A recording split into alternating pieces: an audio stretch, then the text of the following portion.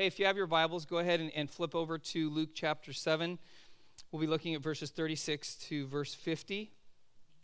And we are in the finale, the final message on our series that we've been walking through entitled Understanding or Making Sense of Our Sexuality. And so we've walked through and covered a lot of ground the last few weeks. And so today we're going to take some time just to kind of wrap things up and focus in on where I want us to move forward from here. In 4 weeks, we cannot possibly cover all that we need to really digest and understand in terms of our sexuality, but we've covered a lot of ground. And if you haven't been able to be a part of it, it's all online through the website, or we even have a YouTube channel. If you subscribe to that, then you can make sure that you can catch up to what we've been journeying through as a church. The reason we've walked through this journey is because normally we don't have honest conversations about sex in the church. We are just afraid. And again, this is not as much as the last few weeks, but again, this is about a level of a PG-13 message. So if you have children younger than that, make sure they head to their classes, because you need to tell them what I'm about to say. I don't want to tell them for you. Okay, you're the primary discipler of your children. But with that understanding, as we walk through this today, remember, we have to talk about our sexuality. We have to talk about sex, because the culture we live in is saturated with it, and yet sometimes in the church we remain silent because we don't know how to handle it. God throws us the football and we fumble it, instead of understanding what are we supposed to do with this thing that God has given to us. And so this morning what we're going to talk about is talking about that there actually is hope for our broken sexuality. Where we have come up short, where we have failed, where guilt and shame and confusion has entered the equation in our sexuality, there's actually hope to have our sexuality redeemed by God in such a way that God can actually make it a healthy, vibrant part of our life if we actually trust Him and believe that He can do that.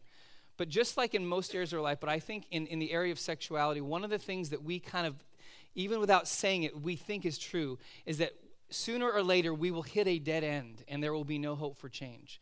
There'll be no hope for freedom. There'll be no hope for something that's healthy. There'll be no hope for anything that's good. It's just something that brings pain or confusion or frustration in terms of our sexuality. Now, I've mentioned this before. My favorite show on TV is The Amazing Race, because it's a very international show. You get to see countries from all over the world, and you get to see people doing crazy, insane things in all kind of places. It's amazing.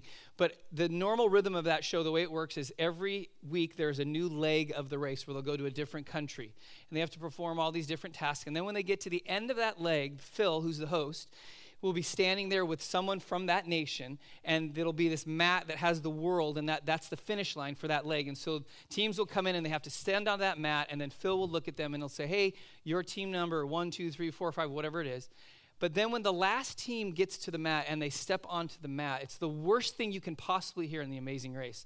Phil will look at them and say, okay, so-and-so, you are the last team to arrive. And then he says this, and I regret to inform you that you have been eliminated from the race. And then you see all the tears flow, and they're just overwhelmed because now it's kind of the end of their journey. But every so often, they insert a non-elimination leg of the race.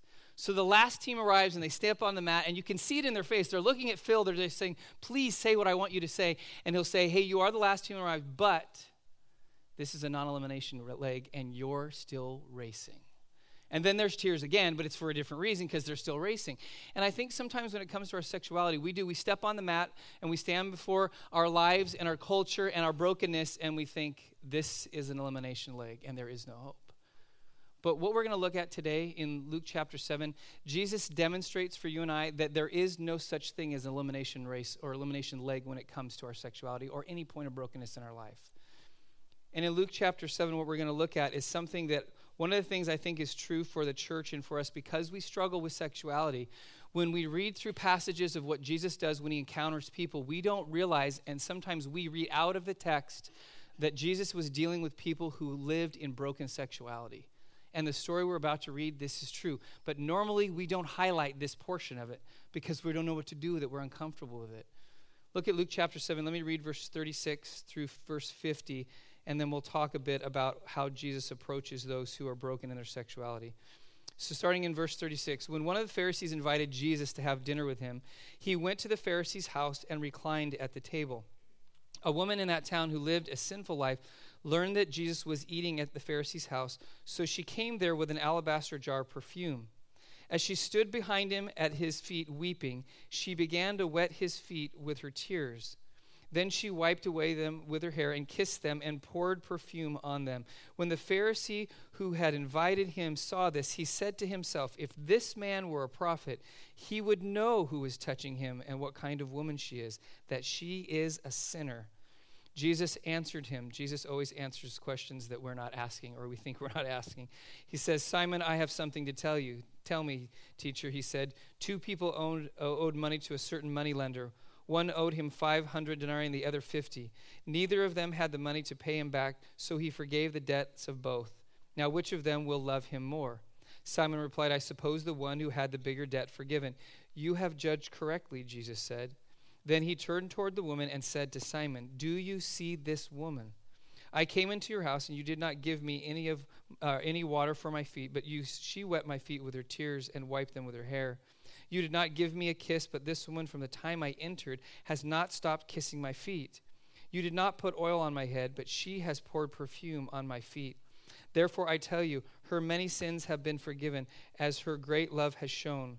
But whoever has been forgiven little loves little. Then Jesus said to her, your sins are forgiven.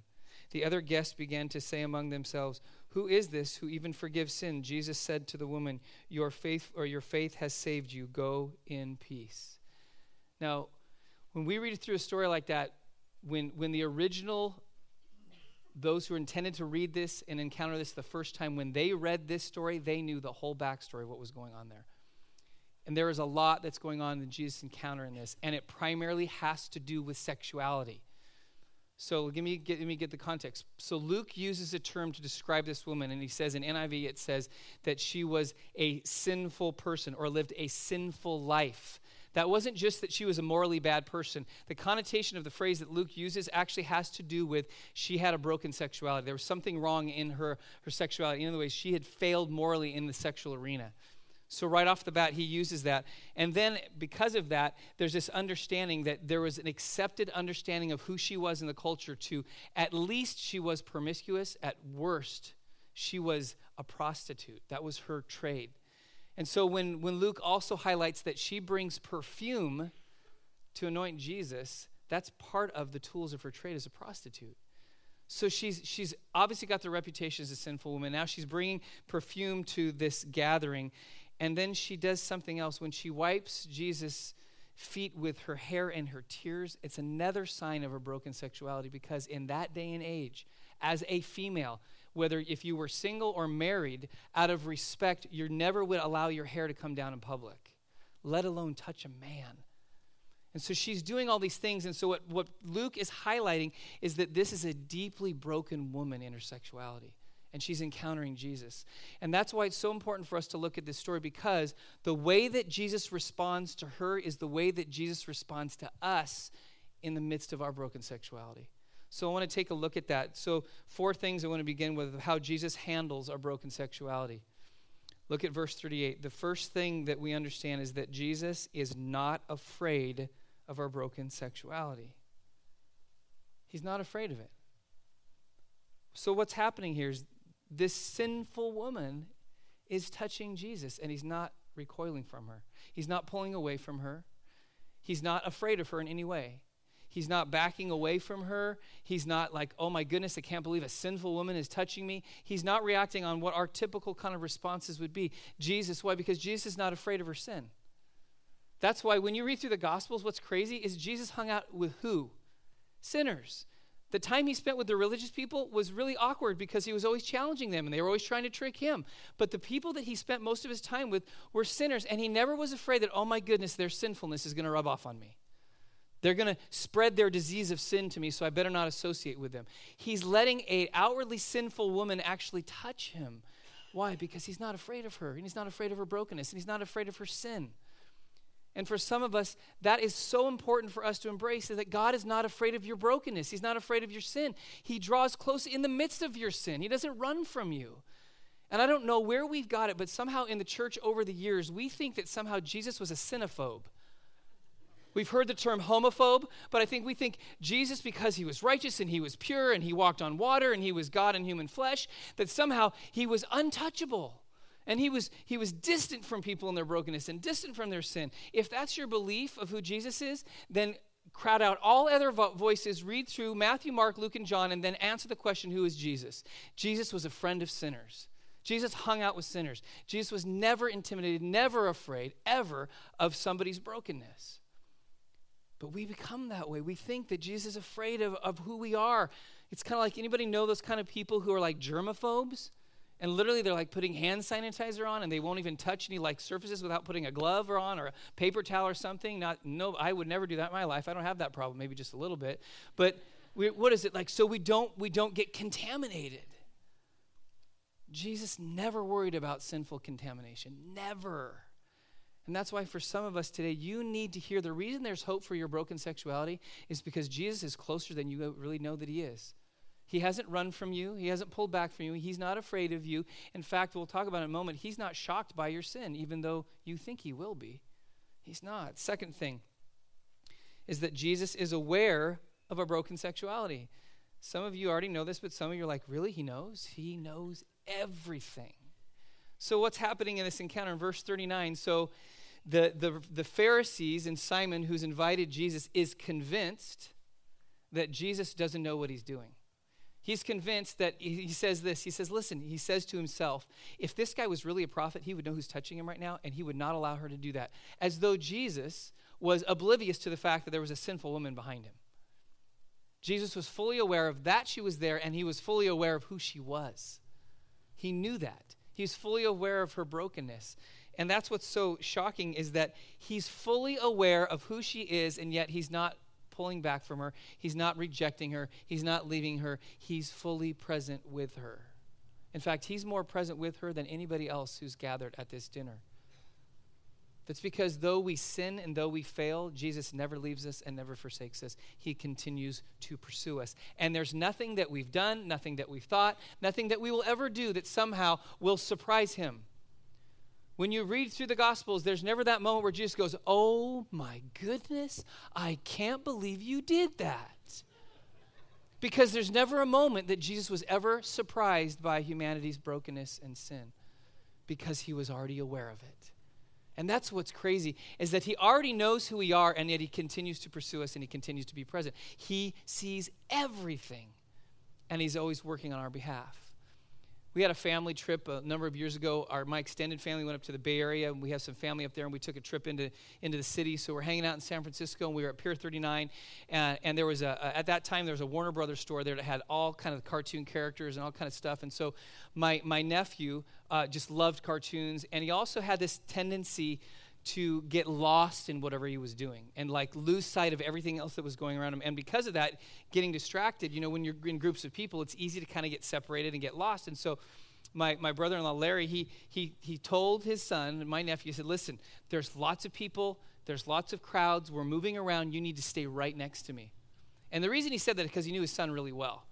And so he explained that to him, and so we got into the Warner Brothers store. We're all kind of walking around, and I'm watching my nephew, Jeremy, and sure enough, he runs into the store. It's like going to Disneyland. He's just like, he's seeing everything. His eyes are huge, and so he gets stuck on one aisle, and he's looking at stuff, and so we're getting ready to kind of wrap up, and so as we're heading out, my brother-in-law is watching Jeremy. He's watching his son.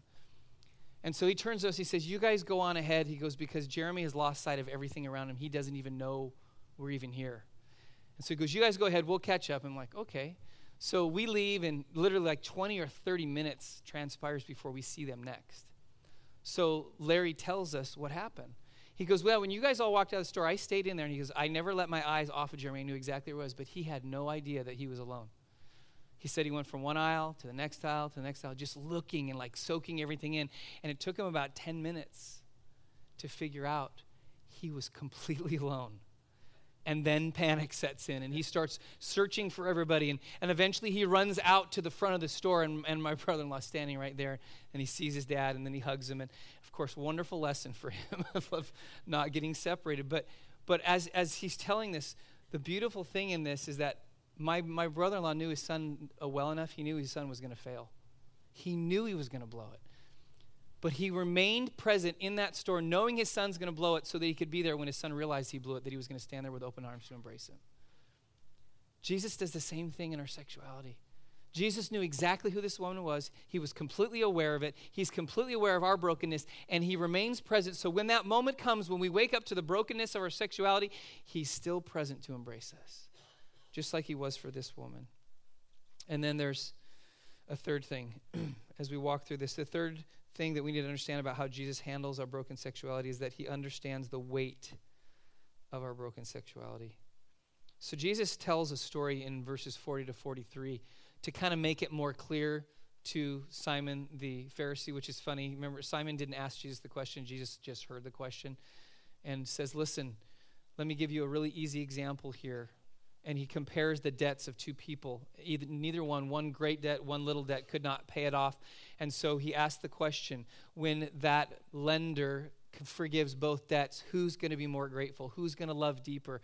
And obviously Simon gets that. But what Jesus was saying in the midst of that, as he refers to this, obviously we know that Simon's brokenness in him being a Pharisee was just as bad as the woman's brokenness in her sexuality. But Jesus was using a great example to say, I understand the weight of sin and brokenness, and I understand what it takes to forgive it.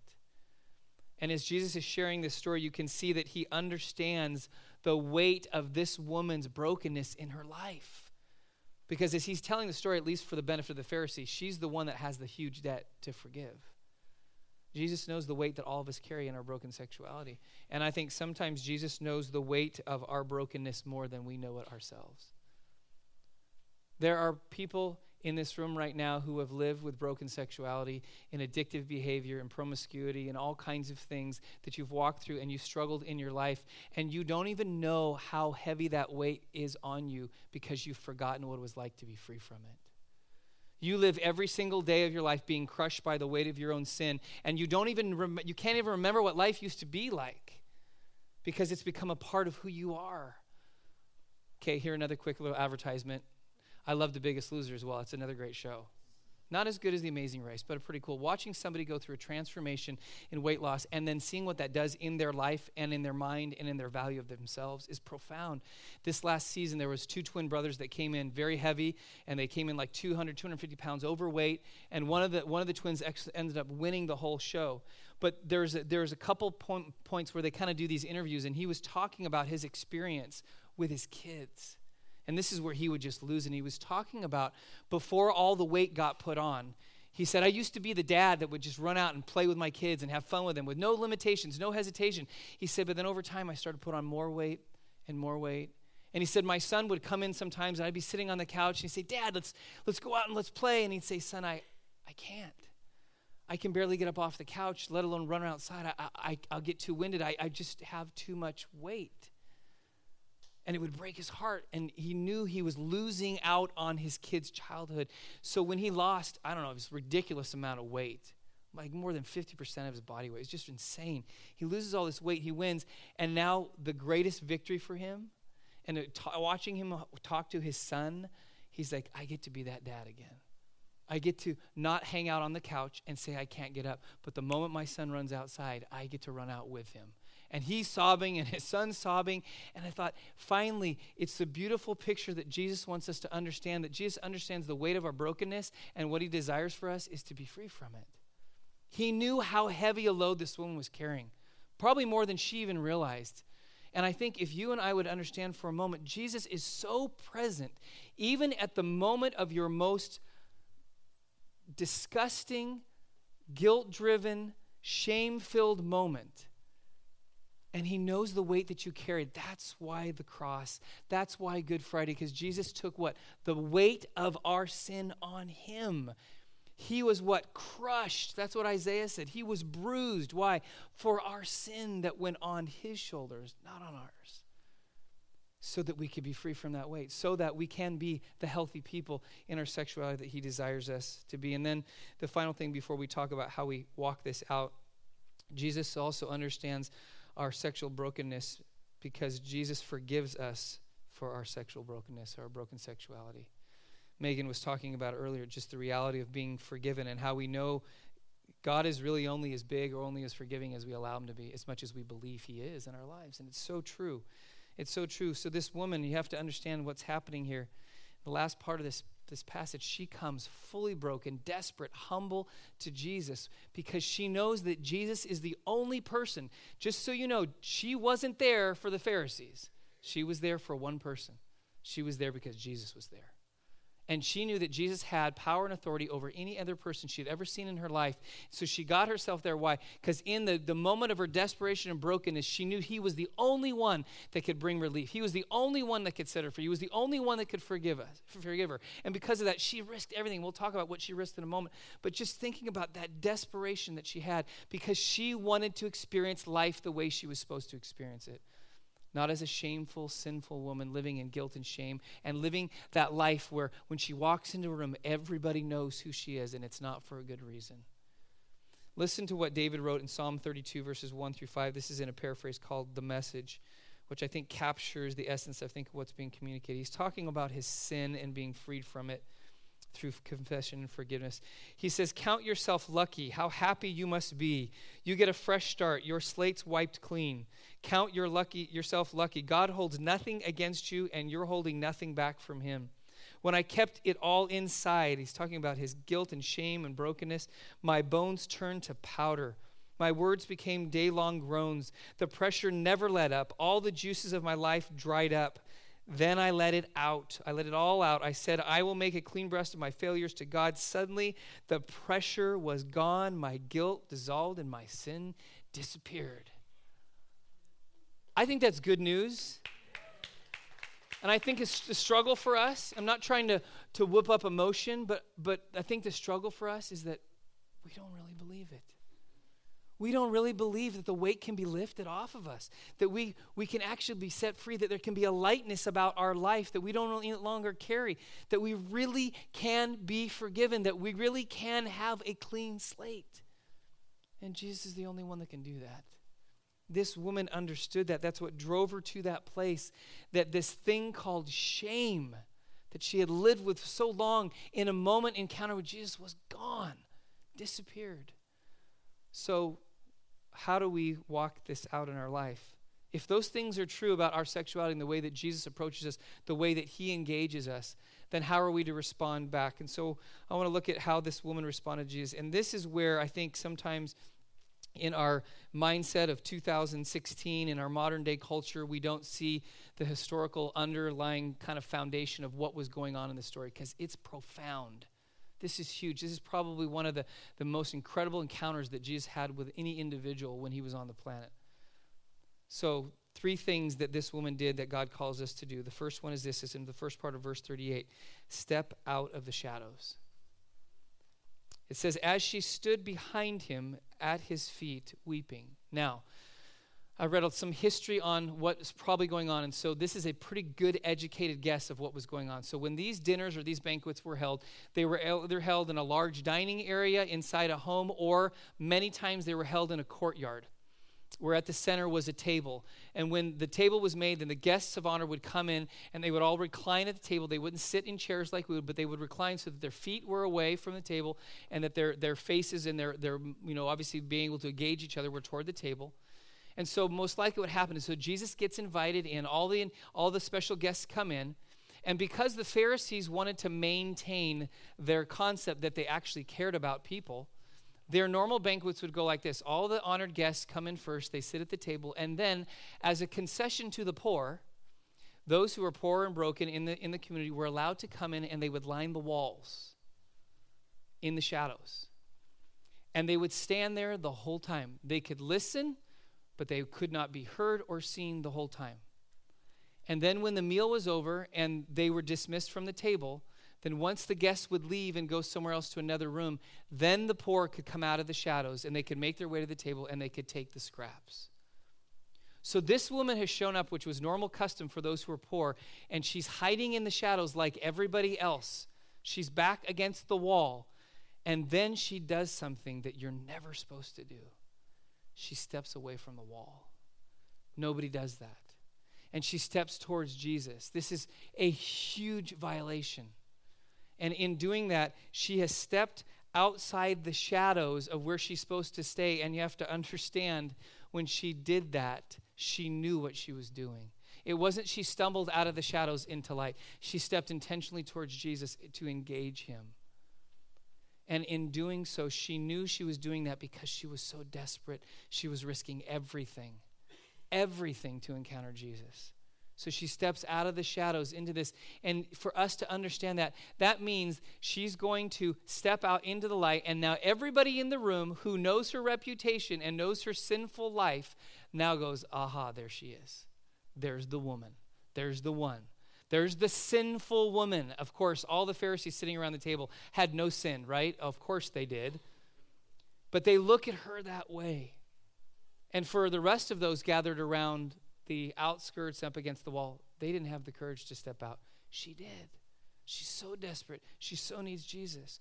Even though she knows she's going to be identified as the sinful woman, she steps into the shadows because she wasn't going to allow her fear to keep her away from Jesus.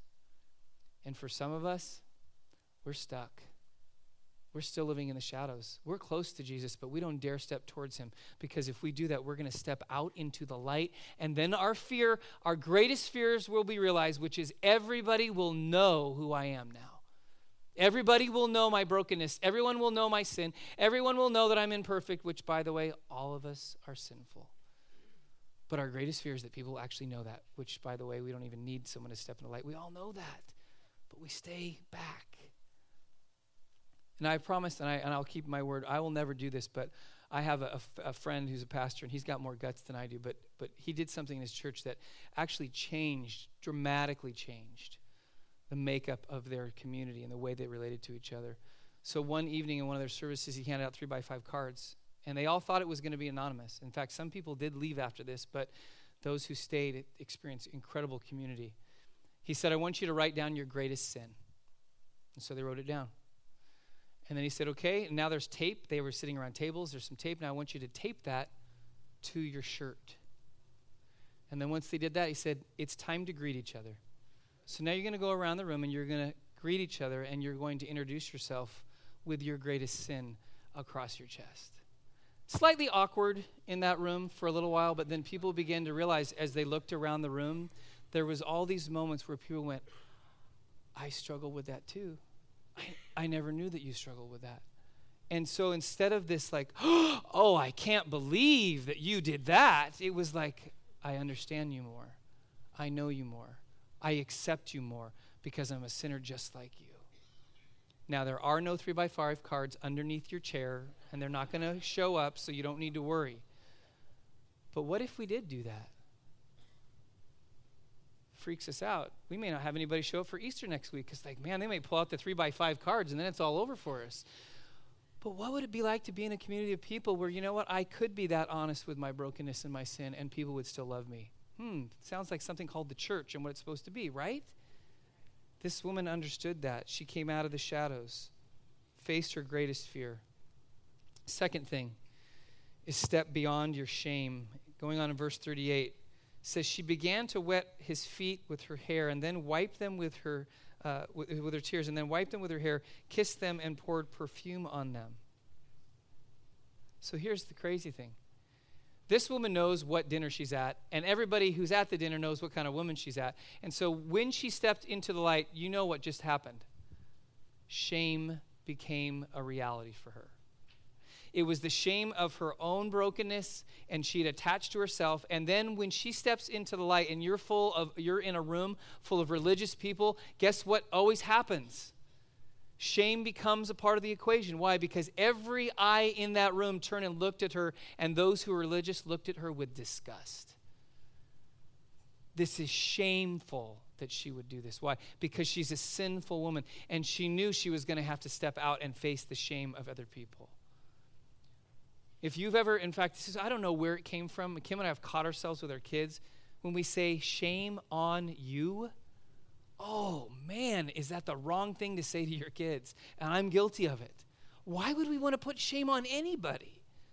That's the worst thing you could do for somebody. But that's what happens. Their eyes are looking at her and they're saying, shame on you for being a sinful woman. Shame on you for stepping out of the shadows. Shame on you for interrupting our religious banquet. And she knew that was going to happen, yet she faced that shame. I think one of the greatest hurdles in the church today is that many of us live in a prison of shame that Jesus has already unlocked the door to, and we won't walk out. He's already done it. He's already given his life on the cross. He's already risen from the dead. He's alive. Sin is defeated, yet we still live in the cell because we bought into the lies that the enemy comes along and he whispers into our ears and he tells us things that we just believe, and that becomes a part of our reality and a part of who we think we are. He says to us things like this: you're flawed. You're not good enough. You're not good enough for God to really do something in your life. There are other people that are far better than you, and no matter how hard you try, you're never going to be good enough, and so why even try? Just give it up. And so we listen to that, and we let it settle in, and what does it do? It just paralyzes us. It just keeps us right where we're at, stuck in this prison of shame because we actually believe it. Or we listen to another lie where he comes along and he says, you are worthless. You're worthless. Look at what a failure you are. And all the wrong things that you've done, and you can't actually be valuable. You're just not valuable enough for God to really do anything in your life, so you might as well just stay where you're at because you are not valuable. Or maybe you listen to a third lie, and that's the enemy says to you, you're hopeless. You're not strong enough to break free from this. In fact, he'll remind you, we've been here before. And you've promised before, you're going to get free from this. You're going to get out of this prison. You're going to get free. Jesus is going to forgive you, and then you're right back in the cell because you fail again, and that shame comes in again, and the cycle repeats over and over and over again. And those are all lies. Because what does Jesus say? Jesus says actually the opposite. He says, you may be flawed, but you're forgiven. And when you stand before God, you are the righteousness of Christ. No longer are you flawed. You are worthy, and you are worth what?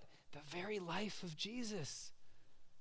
He gave everything. There is no higher value than anyone can place on a human being than to give their life, and Jesus gave his life for us. And the lie that we believe that somehow we're just not good enough in terms of we're hopeless and we can't break the cycle, and so we might as well just stay. That's the enemy again. Every addict goes through that. Every person struggling in bondage goes through that until they realize it isn't their ability that's going to set them free. It's Jesus' ability through them and the partnership and accountability and compassion of others around them to come alongside and say, hey, we're all sinners, but we're all walking towards Jesus together. That's what happens. So stepping beyond out of the shadows, beyond our shame. And then finally this in verse 50. If we're going to actually walk towards a redeemed sexuality in our life, we're going to actually experience the healthy sexuality that God has for us, we have to be willing to trust Jesus with our sexuality. It's amazing how we can trust Jesus in all other areas sometimes. When it comes to this one, we just can't do it. So remember the context we're looking at. Jesus has encountered a sexually broken woman. This is what he says to her in verse 50. It says, Jesus said to the woman, after he had just said, your sins are forgiven, he says, your faith has saved you. Go in peace. What is he saying to her? You risked everything to step out of the shadows and face your shame and face your brokenness because you trusted enough in me to think that actually I could change something in your life. And because of that, you're saved.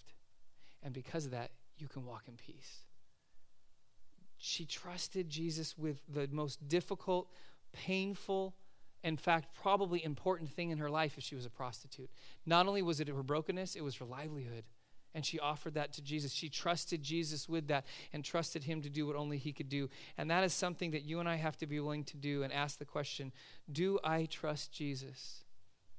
Do I trust him with my sexuality? Do I trust him with my sexual desire, with my sexual addiction, with my same-sex attraction, with my sex outside of marriage, with my desire for true intimacy? Do I really trust Jesus? Or am I just playing games? Do I trust Jesus enough that if I offer myself over to him, I allow him to define who I'm supposed to be, how I'm supposed to act, how my life's supposed to look, and what my sexuality is supposed to be defined by? Do I trust him enough? If we do, we will be amazingly surprised at the transformation that he will bring in our life. I'm going to ask the worship team if they would come and join me, and I'm going to conclude with something I want to share from my own life, but it's not only it has to do with sexuality, but it has to do with something even broader than that. What we're going to do in the remainder of time that we have, just so you know and you can understand, I mentioned this in first service, we're going to go back into worship, and the worship we're going to experience in the next few moments is going to be longer than we did at the beginning of the service, okay? I'm saying that to you because I'm not pointing fingers, but some people come a little bit late thinking, I'm going to just kind of get in at the third or fourth song of worship, hear Pastor John, and then I'm going to jet out at the end. Nobody in this room would ever do that. But if we make the assumption that the only time you encounter and hear from Jesus is when Pastor John is teaching, then you miss out on what the Holy Spirit's doing during worship. Now, again, you're not going to have the walk of shame if you have to leave. I understand that. But I think we can all hang out for about an hour and a half together on a Sunday morning. We can worship Jesus. We agree we can do that. Because God wants to seal what he's doing in us. So there has to come a moment in our lives, especially in our sexuality, but this is broader than that, that we actually come to a place where we really give over ourselves to Jesus and trust him to define us.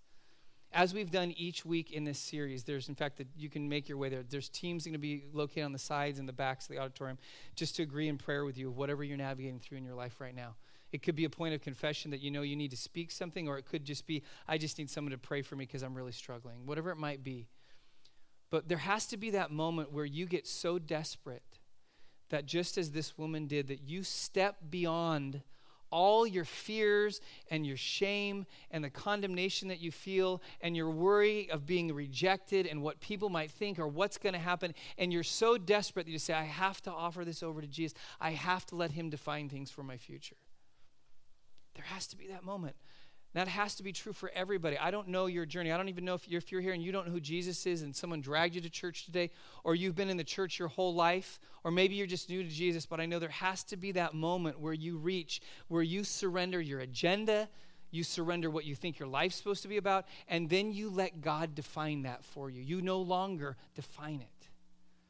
That for me happened 20 years, at least 20 years after I gave my life to Jesus.